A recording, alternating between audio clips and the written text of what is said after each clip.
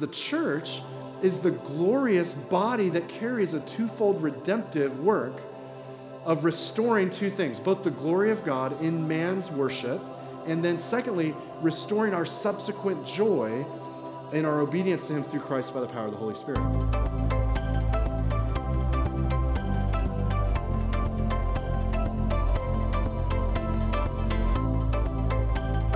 Thanks for listening to the Shoreline Church podcast. My name is Pilgrim Benham. I'm the lead pastor of Shoreline Church. And today we are doing a second study in a series called Healthy Church. Today we're going to be in Acts chapter 2 as we look at 8 aspects of a healthy church. Hope you enjoy it.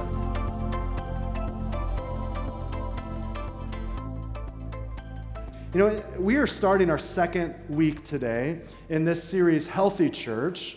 And it's a little bit of a departure from John. We'll be back in the Gospel of John in just 2 weeks. But as we continue this series, I think that I want to open today with kind of an idea that it's really easy, and you can nod your head in agreement, it's really easy to skip church or to kind of drop out of fellowship in a congregation or in a body of people. It's really easy to lose touch with people. Am I right? Is it easy? It's hard to do what you guys did this morning. You guys, I want to applaud you. You got up, and whether you had coffee or not, if you didn't have coffee, I really applaud you. You made it out on a Sunday morning at 10 a.m. to worship Jesus and together with God's people. And I think that there's a lot of easy ways for us to make up excuses why I just couldn't make church, why I just can't get connected to people. And what I want to do for a minute as we open is this is not mine, I stole this, but I thought this was great. If we were to apply the same excuses that we use for not attending church or not being a part of a fellowship, if we use that same list of excuses for something like food, what would this look like if we use the same excuses? I don't go to church anymore because, but we use that for I don't eat anymore because. Let's walk through these for a minute. Maybe top 10. Number 1, I was forced to eat as a child. That's why I don't go to eat anymore. Number 2, people who eat all the time, they're just hypocrites. They aren't really hungry. They aren't really hungry. How about this? Number 3, there are so many different kinds of food. I can't decide what to eat. So many varieties. Who knows what to eat? Number 4, I used to eat, but I got bored, so I stopped eating. Number 5, I only eat on special occasions, like Christmas and Easter. That's the only time I eat. Number 6, I would, but none of my friends will eat with me. It's a lonely thing, eating this meal. Number 7, I'll start eating, when I get older. It'll happen. Number 8, I don't really have time to eat. I'm a busy guy, and it's Sunday. I got other stuff to do. Number 9, I don't believe that eating does anybody any good. It's just a crutch. It's just your crutch. Or finally, number 10, restaurants and grocery stores are only after your money anyway. Now, as silly as those sound, there are actually a lot of unhealthy excuses for why people avoid church. And there's actually a lot of unhealthy examples of church itself.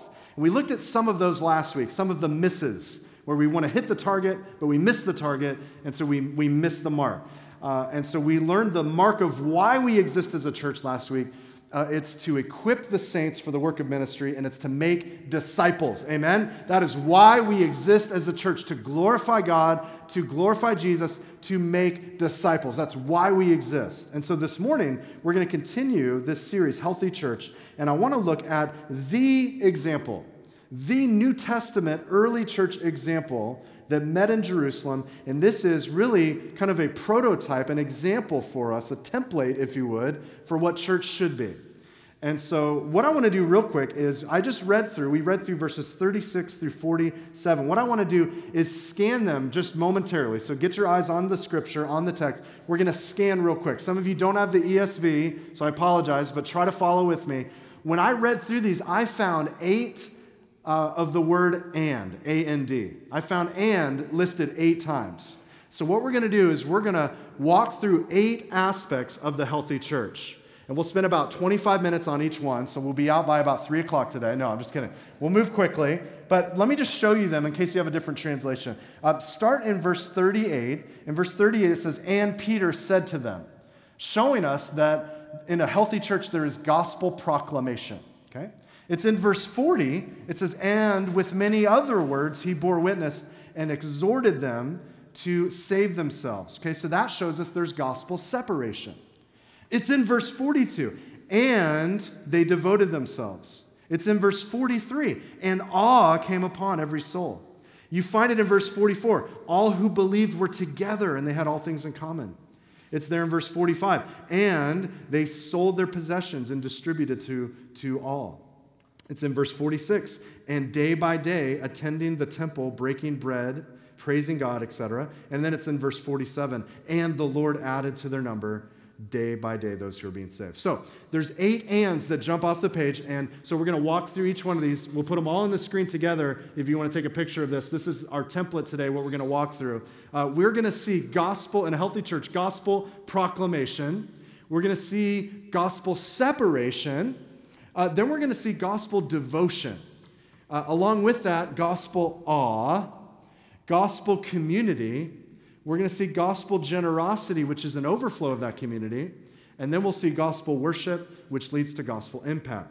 Okay, now those are by no means exhaustive. There are other aspects of healthy churches. But from this text, that's what we find. All right, so nobody come up, nobody throw a stone, nobody afterwards say, hey, you missed one. All right, I get it. There's more than this. This is not the list of all lists. But from this text, I find these. So let's look at the first one, gospel proclamation. Would you look at verse 36?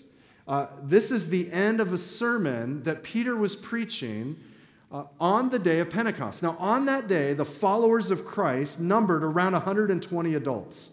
By the way, that's a little bit smaller than Shoreline. It's a smaller group than what we have on a normal Sunday morning.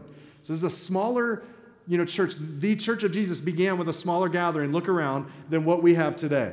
It was a smaller group than that. And so they began this fellowship on this day of Pentecost, just coming together in prayer.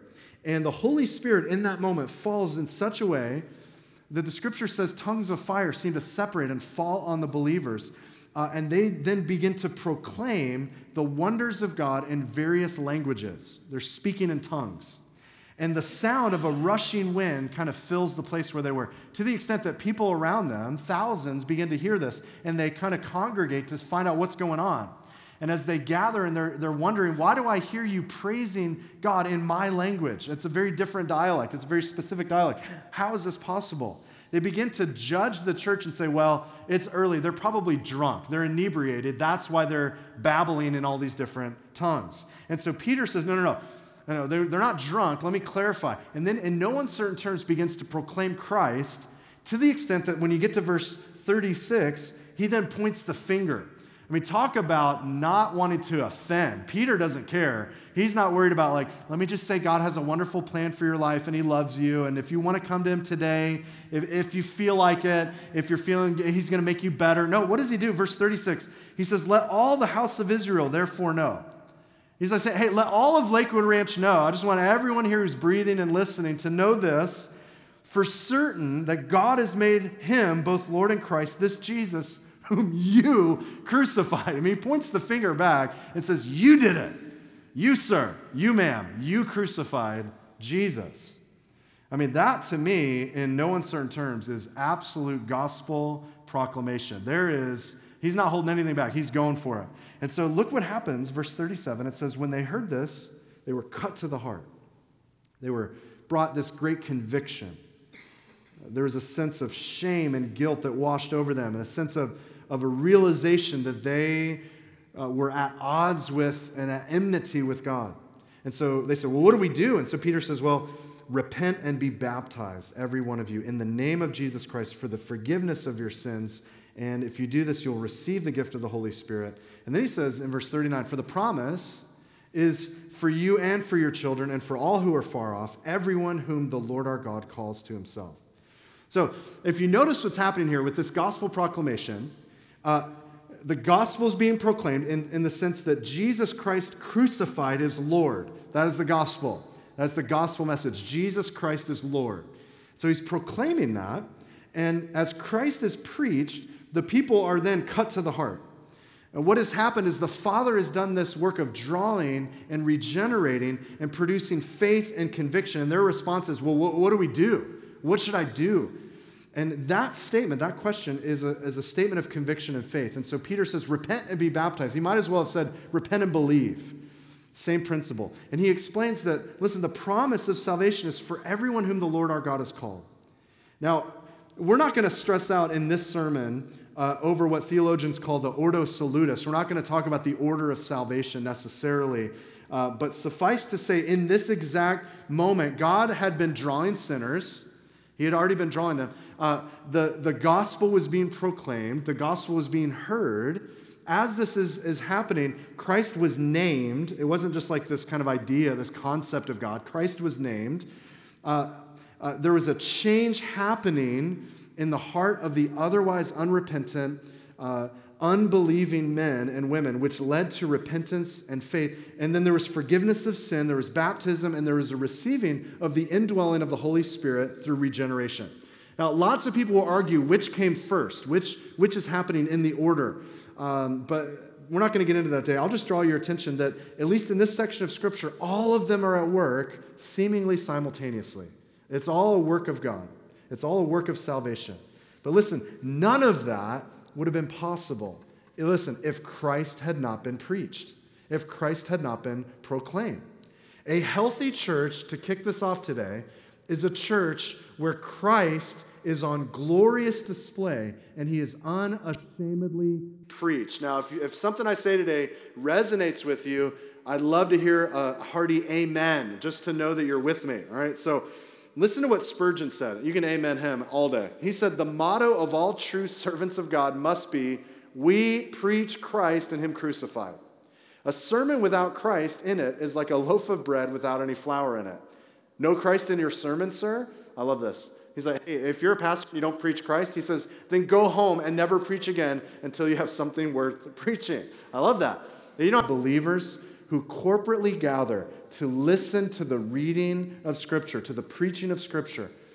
Gospel proclamation, listen, is central. It's not like an extra. We don't just tack it on at the end. Oh, I should preach the gospel real quick. That's what we do. That's who we are.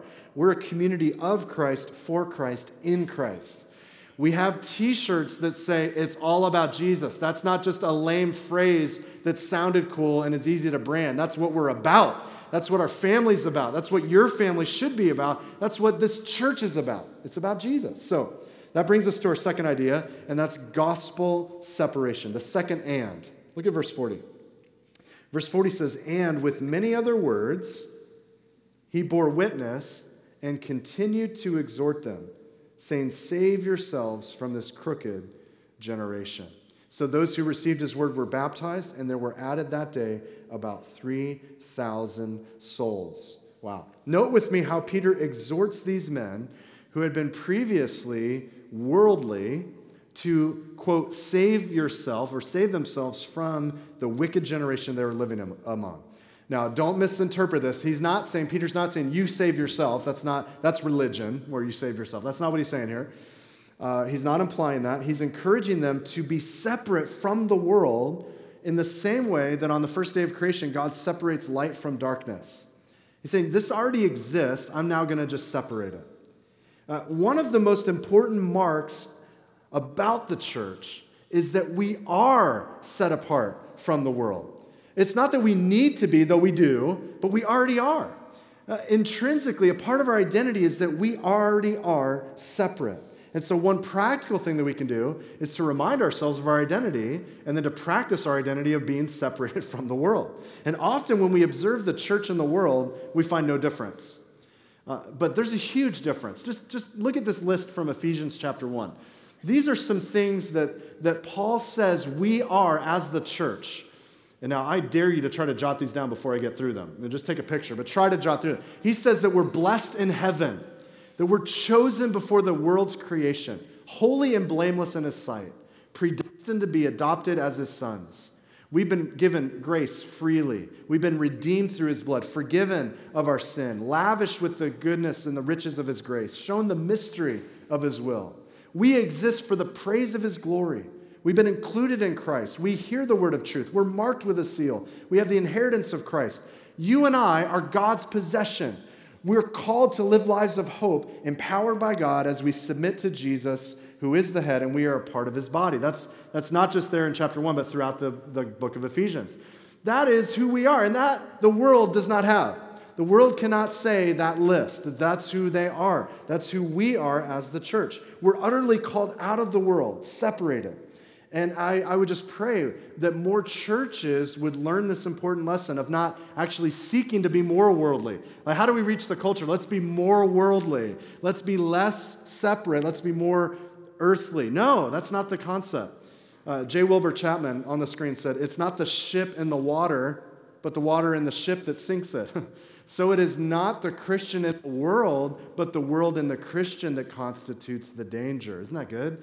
Man, that is so good. He goes on, he says, anything that dims my vision of Christ, is there anything in your life that is dimming the vision of Christ? Or takes away my taste for Bible study, Facebook, or cramps my prayer life, Instagram, or makes Christian work difficult, is wrong for me, and I must, as a Christian, turn away from it. Man, that we would live such separated lives that the world looks and says, there is a distinction here. There is such a distinction. I see the love you have for Christ and one another, and we see that you're his disciples. Well, gospel separation. Thirdly, in this text, we see, number 3, gospel devotion. Look at verse 42 with me. This is kind of the popular verse for the early church. Verse 42 says, they devoted themselves to, and then it tells us 4 things. They devoted themselves. Now, that word devoted, you want to circle that, highlight that. Some of you guys have a different translation that may say continued steadfastly. The word in the Greek is a very interesting word. On the screen, the word is proskatereo. Can you say that with me so we can learn some Greek today? Proskatereo. Yeah, very good. No, we got close. So proskatereo. It's 2 Greek words. The word pros means towards, motion towards, or moving a direction towards. And then katereo means strong, steadfast, firm, or persevering. So literally, what this means is to be steadfast in a direction, to be steadfast towards something, to lean forward towards something, to be single-minded. You could even say to persist obstinately even in a task. You could say it even means to have a one-track mind. My dog is like this. Some of you guys know about he's a Protestant white lab named Luther. Some of you know about him. He's a little young puppy, so he can be aggravating, and he likes to nip. And we haven't taught him how to post things on doors yet, but we're working on it. And he is, don't get that reference, I guess. He's just very, very interesting. And so what I mean by that is maybe he's a normal dog, maybe not. But when I go up to him and I talk to him, I'll say certain words, and those trigger him. So he actually will tilt his head sideways if I say certain words.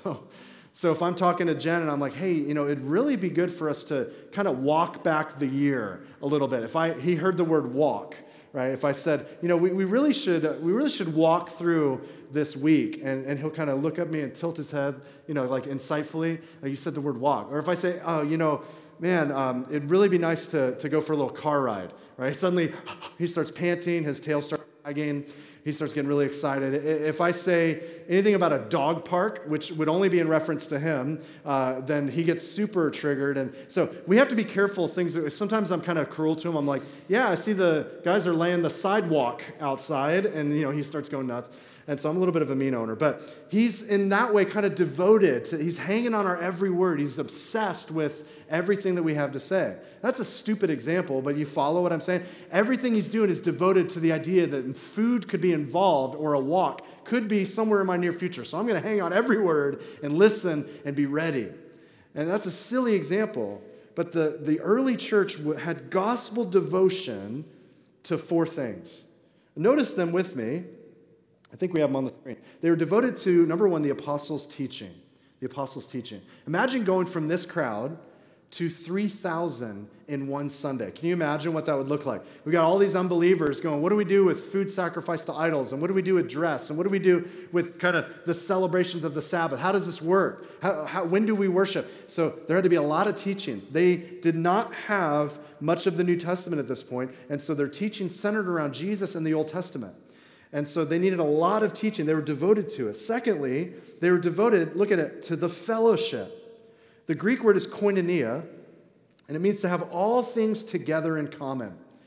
Now, let me just be careful. Koinonia does not mean communism, where you take everything that we all have, we take it all, and we put it in one big pile, and then, of course, the leadership gets a cut, and then we're going to divide it out to everyone else equally.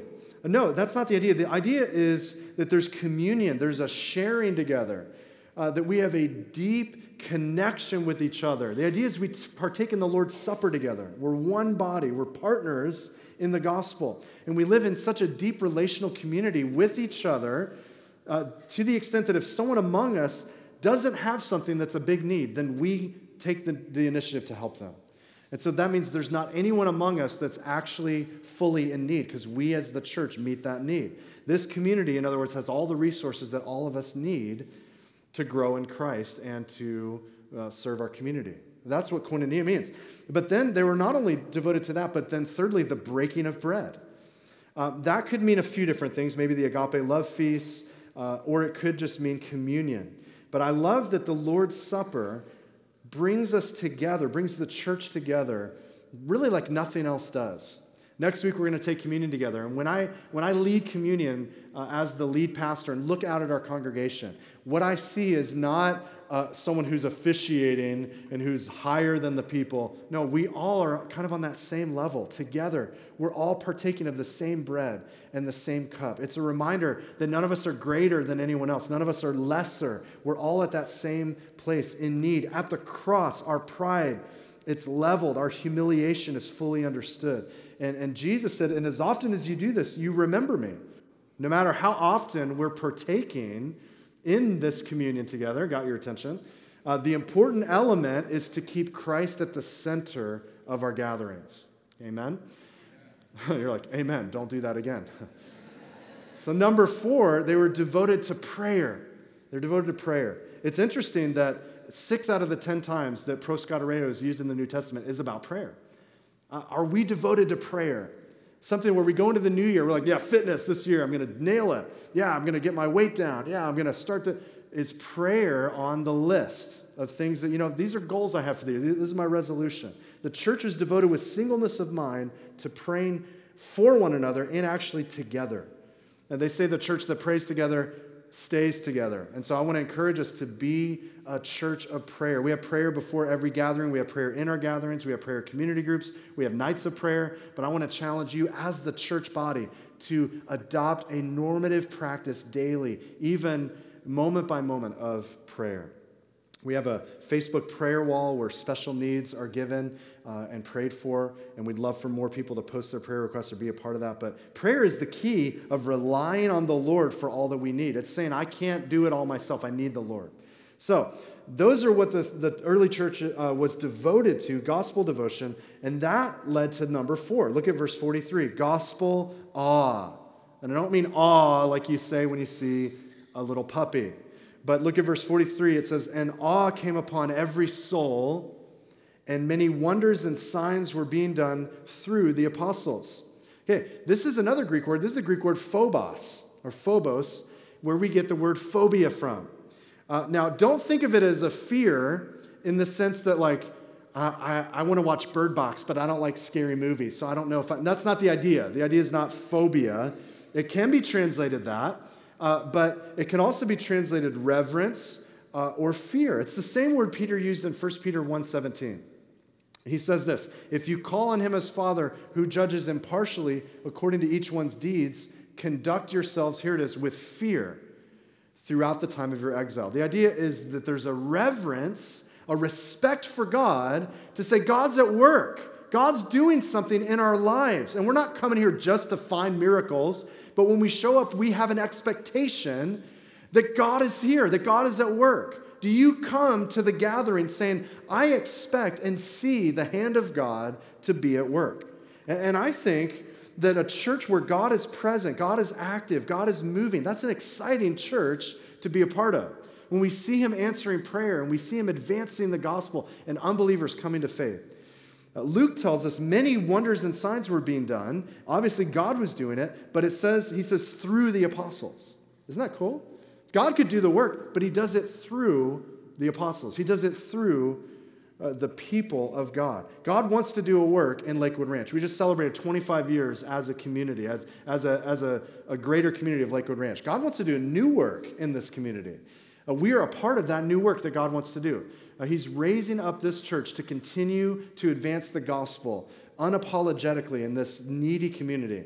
And so I'm excited to see what he's going to do. But he's going to do that work through, it's not just going to happen, he's going to do it through us, through you, through me. Would you, I know we hate doing this, but I like doing it because I don't have anyone to do it with. Can you turn to your neighbor and just say, God wants to do a new work? Can you just lean over to your neighbor and tell him that? Also tell them you need more coffee. That's fine. Now reply back, you need a breath mint. No, I'm just kidding. That's good. God wants to do something. Awe came upon every soul. And I would love, that's even people outside of the fellowship. And I would love for people outside of Shoreline to say, did you hear what God is doing? There's something happening at that YMCA. Something's going on. God's doing a work. And I'm in awe of what's going on. Well, the fifth aspect of a healthy church is gospel community. We just talked about that, but look at verse 44. It says, all who believed were together, and they had all things in common. Okay, that is the spirit of koinonia. There's a spirit of togetherness. There's a sense of meeting together and caring for one another. So that American ideal of the rugged individual, that was completely foreign. D.L. Moody said this. I love this. Church attendance is as vital to a disciple as a transfusion of rich, healthy blood to a sick man. We need this gathering. We need community. In fact, people need community. That's why instead of brewing a bag of Starbucks coffee at home, what do? You drive to their location, you park your car, you go in, you pay $4.90 for a grande, which is not even a large, even though that's large in Spanish, that's a medium, because they're just messing with us. And so you get this cup of coffee you way overpaid for, and it's really not that great. And you did that. You met up there because there's other people around you. Why do we pay big bucks to work out at the Y or at LA Fitness or at CrossFit? Why? It's because there's people around us. You're able to roll tires and do ropes in your garage. Why are you doing it at that place? Because you want to be around people, because people are in community. Why do we still go to Kiwanis clubs? Because when you drive by them, they're outdated and scary, but people still are involved with them. Why? Because there's people there. That's why we live in tribes around the world, in villages, in neighborhoods. We have a specific amount of friends. We live in complexes and high-rises because we long for and live among community. You were created for community. You weren't created to be isolated on your own. And the reality is people are lonelier than ever. They have been doing some health studies, and they have found that in 1950, only about 10% of houses had only one person living in them.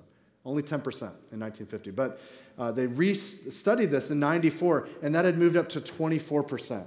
24% of households, like 20 years ago, almost 30 years ago, were basically had moved up. So it's even more today. They found that loneliness is more dangerous for your health than smoking 15 cigarettes a day. I don't know how that's possible, but I know that in England, the British Prime Minister this last year appointed a minister of loneliness to deal with the issue. We are lonely as a community, but listen, only in a community of repentant, regenerated Christ followers can true community build us up and actually not leave us empty and longing for something more tangible and real. That's why I discourage people from church shopping, because you only get to know people when they're on their best behavior. Like, you didn't get to know someone just now when they were greeting you. It's not like, hey, I've got a new best friend. Hey, my BFF, I just met him. Your wife's like, what's his name? Like, I haven't met him. I don't know his name yet, but he's really nice. Right? We don't get community from the greeting time. You don't get community from 1 or 2 Sundays, from even 4 or 5. It's building our lives together. The very nature of the gathering and scattering of believers is that we're a one another people. Can I give you some verses to jot down for later? Because if we did them today, we'd be here much longer. The New Testament uses this phrase, one another. And let me just throw them at you real quick. Romans 16:16, not on the screen, says, greet one another. Did you do that this morning? Did you greet one another? We're to greet someone who comes into our church. Are you kidding me? You showed up today? We want to greet you in the name of Jesus. Thanks for being here with us. So greet one another. Romans 15:7, accept one another. That's a little harder. I'll greet. I don't know if I want to accept. Romans 14:13 says, stop passing judgment on one another. That's difficult. And we need to stop being critical, stop passing judgment. But do what Ephesians 4:2 says, bear with one another. We're to bear with one another. Romans 12:16, live in harmony with one another. 1 Thessalonians 5:11, encourage one another. Romans 12:10, be devoted, there's that word again, to one another. Romans 13:8, love one another. Galatians 5:13, serve one another. Ephesians 4:32, be kind and compassionate to one another. Colossians 3:16, teach and admonish one another. And Colossians 3:13, forgive whatever grievances you have against one another. That's what we're to be as this one another people. But it goes deeper than that, because an overflow practically of our gospel community is gospel generosity. Look at verse 45, guys. Verse 45 says, and they were selling their possessions and belongings and distributing the proceeds to all as any had need. This is practical community, practical koinonia.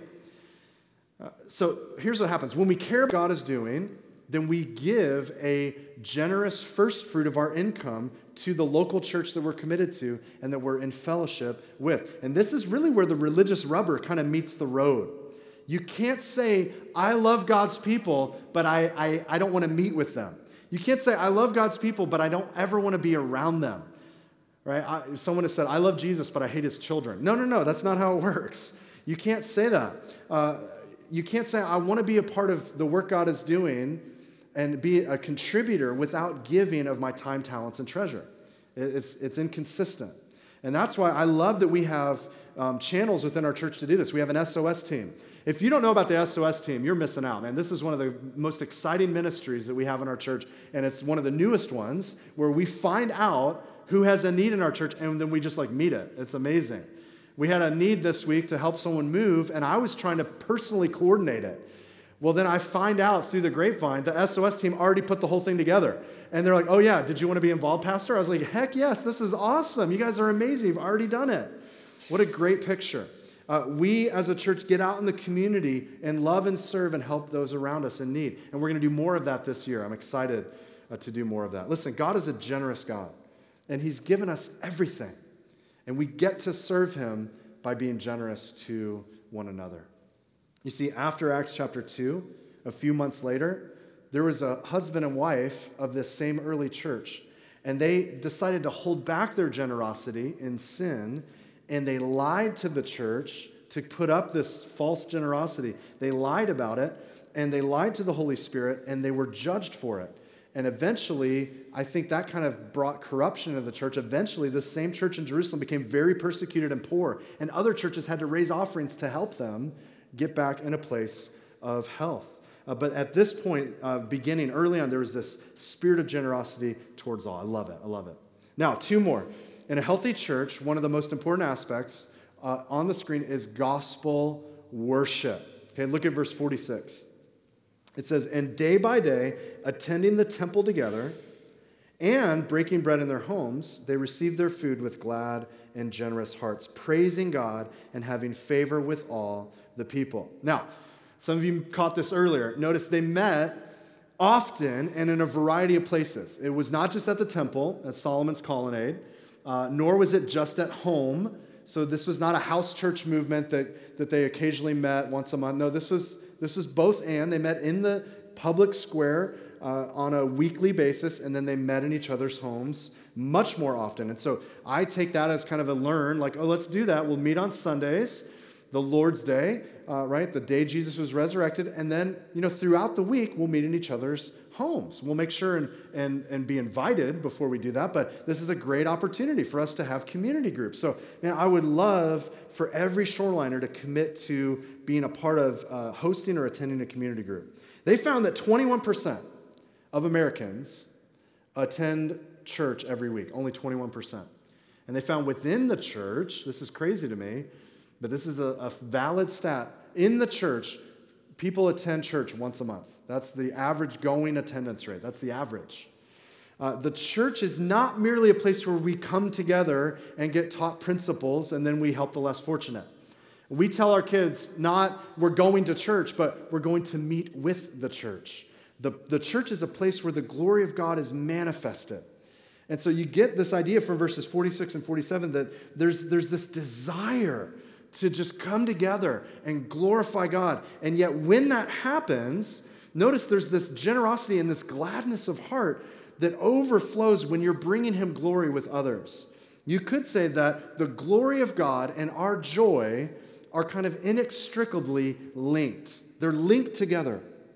And so when we go back to Genesis, you don't need to, but when we go back to the very beginning of the fall, Genesis tells us that Satan's first ploy was to drive a wedge between mankind's understanding of God's character, God's nature, of being good, to drive a wedge between that, and for Eve to believe that her ultimate joy was being denied by God. And so thus the temptation was to exchange the truth of God for what I call the lie, right? The lie, not a lie, but the lie. The lie is that, listen, God's goodness, this is the lie, his goodness and glory are to be doubted. And we can attain that glory elsewhere apart from God in creation, in what pleases the eye or what's pleasing to consume or what brings us glory. And so the only way to truly cast doubt on God's goodness and glory is to cast doubt on his word. And that's what Satan does. Did God really say? And so Jesus comes embodying the word made flesh. In Christ, the fullness of Christ, our joy is complete and God's glory reaches its full culmination. And so the church is the glorious body that carries a twofold redemptive work of restoring two things, both the glory of God in man's worship, and then secondly, restoring our subsequent joy in our obedience to him through Christ by the power of the Holy Spirit. You see, his glory and our joy are inextricably linked. And so the means of advancing God's kingdom is through worship. Right? And I don't mean like, get the guitar, let's go out front and start singing. That's not the idea. Although Israel, when they went out in a procession, they did have the worship leaders out front. But nonetheless, the primary means of advancing God's kingdom is through worship. And that means dispelling lies and heralding truth. Right? That's ultimately what worship is. It's giving God glory and then living lives of sacrifice. And so spiritual warfare is less about, fighting demons behind every bush and thinking that demons just want to tempt you and give you cancer. The deeper idea is that this idea of spiritual warfare is a campaign of lies versus truth. And so we advance God's kingdom by championing the gospel message. And so what we believe about God's character and glory is where we root our eternal and even practically temporal joy. That's where we root it. It's in who God is. So the gathering and scattering of God's people, this is ultimately gospel worship. It's not just the moment that we were singing earlier, right? Where how was worship today? We should ask God how was worship, not how it was from one another. Right? That's what it's really about. And so this produces three things when we advance God's kingdom through truth and worship. First of all, it glorifies God. Secondly, it brings a deeper satisfaction and contentment in our lives, a joy. And thirdly, it wins the lost to salvation. I mean, look at the result that the church had in verse 47. This is the last idea, gospel impact. It says that they were, the Lord added to their number day by day those who were being saved. Now, we need an amen on this. You and I don't save people. Amen? All right, lest we forget, you and I are not the ones saving souls. So we don't stress out about the Lord adding to his church. That is not our job. If we take that job title, like, I'm into church growth, it's like, well, that's God's job. So I don't ever want to be guilty of, messing with God's job title. It's the Lord's job. He adds to the church, not us. And so what we do is we trust his work to advance as we submit to him. Now, did you guys know that right now, in America, there are about this can't be real. I'm going to have to verify this stat because I've heard it before, and it really saddens me. So I'll do due diligence. This may not be an accurate stat today, but at one point, recently, this stat came up that 4,000 churches a year are closing, and only 1,000 are being planted. So what that means is we have a net loss, a net close of 3,000 churches every year. And if that's true, then we're only decades away from watching the American church basically fall off the map of Western society. And we know why this is happening, but I want to bring it back to the 8 concepts. Can we put these on? Oh, they're already on the screen. Good job. If we don't follow these, if we're unhealthy, this is what can happen. Just watch the screen. We stop proclaiming the gospel. And we start saying, we don't want you to be separate from the world. We just want to catch you where you're at and be comfortable. So we're not going to proclaim Christ. We want it to be comfortable. We want you to feel at ease. And so we're just going to help you live a better life. We're going to give you tools and tips and good advice. And so not gospel, but advice. And so don't separate from the world. Just Jesus wants to help you where you're at today. And so as he's helping you where you're at, right, you're going to be in awe, not necessarily being devoted to the things of the church, but the things of the world. So your awe will come out of our production and the things that we're able to come up with. And look how many people we had. The awe is not in the gospel. It's in something lesser. So then what happens is we're kind of living in community, but the people that we're around are not really deep. They're not growing. They're not maturing. And so we find ourselves being tempted because we're around all of our peers falling into some of the silly things the world's falling into, and there's no difference anymore. And so that gospel community isn't rooted in the person and work of Christ, and in truth, it's rooted just in similarities. Like we like to bike together, we like to run together, and that's the community. That's as deep as it gets. What ends up happening is we're generous as long as we give and the Lord's going to give back to us. So I'll give, but there's a promise, right? I'm going to get something back. Rather than, no, it's an overflow. Lord, thank you for what you've done for me. And then what happens is worship is not rooted in the gospel. Worship is simply an event, and we dial it up and make it louder and more exciting and spectacular rather than the simplicity of our lives being worship. And then the ending thing is that the impact is not truly gospel impact that exceeds our generation. It only happens here and now. It doesn't go on for eternity. So look at what happens if we follow these. Walk through these for a minute. When we truly understand the gospel, when it's been declared to us, and we're well taught, then we truly understand our identity. We get it. And then we're no longer devoted to the world. We're now devoted to the Lord and the way he's designed church. So we begin to see him at work in our midst because we know it's not us. We don't get the credit, the attention. He gets the glory. And so that makes us want to be around each other more. This is cool. God's doing something. I want to be around the work of God and the people of God. And then we see people in need. We immediately react to those needs and we help them. And that draws out that practical love for one another. So we build ourselves up. Our worship deepens. Our worship matures. Our commitment to the Lord and his people strengthens. And then and only then will we have a great impact on this world that exceeds our generation. God will then add to our number and not subtract from our churches. Do you guys see this? See, if we focus on ourselves and our agenda and our comfort and our schedules and our glory, we'll never make an impact. We never will. There's a museum in Greenfield Village, Detroit, Michigan. And there at that museum is a huge steam locomotive. And next to this complicated piece of machinery, there's a sign that displays some stats. I'm a guy, I like stats. So there's some stats on this big machine, this incredible locomotive. And so it gives you the boiler pressure, it gives you the size of the locomotive, it gives you the number of wheels, the horsepower, how long it is, how much it weighs. A lot of cool stats. But the bottom line indicates that it takes 96% of the power that is generated by the locomotive just to run itself, and only 4% of its power to actually pull a load. You know what? I think the church in general is kind of acting like that. We have all these programs and all of this money and all of this work, and it's only just perpetuating to keep the work of the church alive rather than the work of the gospel. And so I wonder how we're doing in these 8 areas. Now, what I don't want you to do is say, yeah, how are you doing as a church? No, look around for a minute. We are the church. You and I, we are the church. So how are we doing? Not how's Shoreline doing? You are Shoreline. So how are we doing in these areas? And I'm asking this of myself and all of us. How are we doing with gospel proclamation? You don't need to answer, but just meditate on it. How are we doing with gospel proclamation? How are we doing with being separate from the world? With our devotion to the Lord? Having awe of what God's doing? Of living in true gospel community, letting people know you, let them in. How are we doing? How are we doing with being generous? Not being coerced by the leader, but how are we doing with being generous? How are we doing with our true lifestyle of worship? And how are we doing making an impact in this community? These are things for us to start the year out considering. We're going to close, and I'm going to invite the worship team forward. We're going to close with a song that we've sung before. The song is All Glory Be to Christ. And it's sung to the tune of Auld Lang Syne.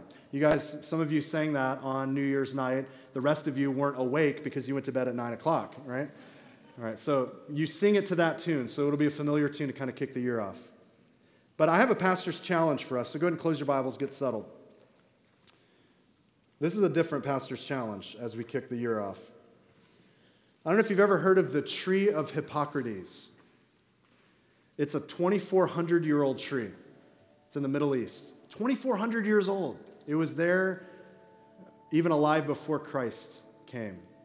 What's interesting about the tree of Hippocrates, and I don't have a picture, but it's interesting because it's still alive, but it's completely hollowed out. The inside and all life is gone, though it looks alive. And ironically, it even bears leaves and the occasional fruit. But the truth is, the hardened bark is dead, and it has been dead for many years. And so tourists come to see this ancient tree, and they line up to get their turn in front of the tree to take a selfie with the tree, to take a picture of the grandiose splendor of what used to be. And I wonder if that's an apt picture of the church today. Now, let me tell you, I'm a fan of the church, and Jesus will always be glorified in the church. But I wonder if that's a picture of maybe Western culture today in the church. But you know what? Thankfully, God is still at work. He's outside of that little town in the Middle East where the tree of Hippocrates grows. Right outside of that town, as you drive in, there are rows and rows and rows of young, vibrant, healthy olive trees. And nobody's lining up to talk about the history of these trees.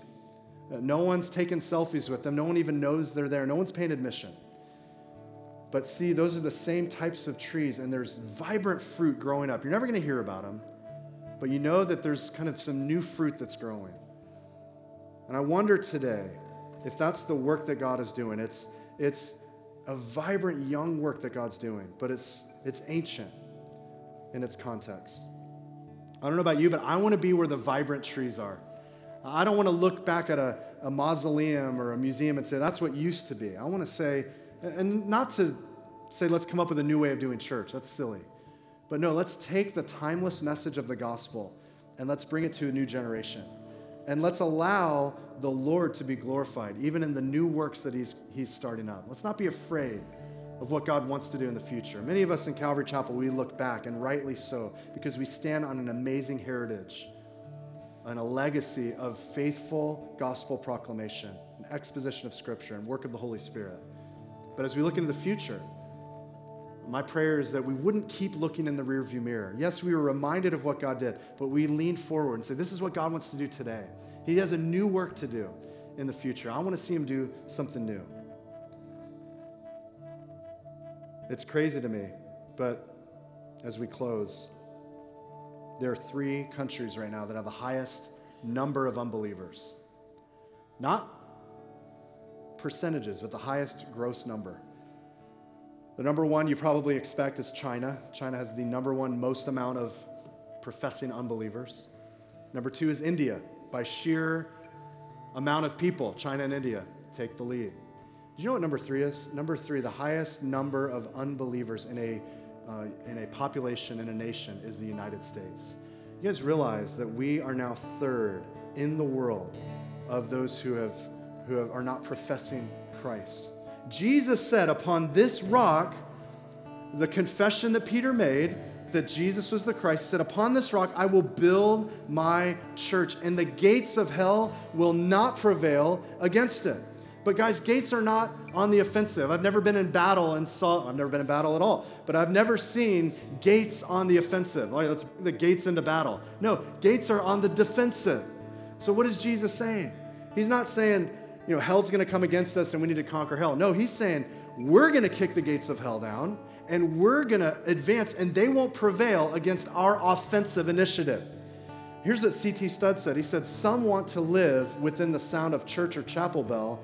I want to run a rescue shop within a yard of hell. And that's what I long for. So my pastor's challenge is a little bit different, but here it is for the year and for this morning. My challenge to you is let's storm hell. Let's go for it. Let's go in Jack Bauer style and let's kick the gates down and let's find some people who are in chains and in bondage and set them free. And let's proclaim the gospel, the fullness of Christ. Let's live audacious lives for the glory of God. And let's make church our battleship, not our cruise ship. Let's put the fork down and let's pick up the sword and unite and get aggressive for the kingdom. And let's be the church that Jesus died for. Amen?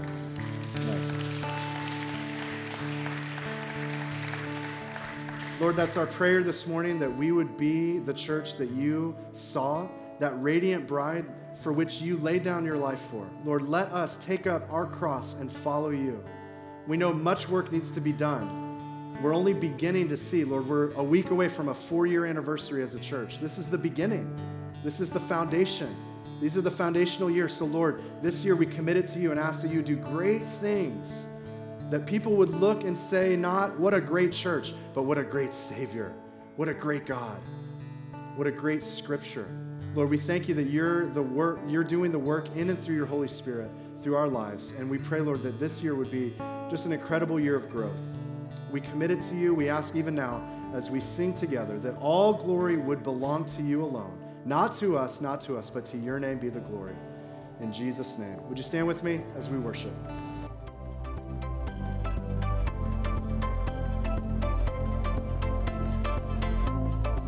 Thanks for listening to our podcast. Shoreline Church meets every Sunday at 10 a.m. at the Lakewood Ranch YMCA. You can get more content and more information by visiting thisisshoreline.com. If you have any questions or any prayer needs, please don't hesitate to email us at info@calvaryshoreline.com. God bless you.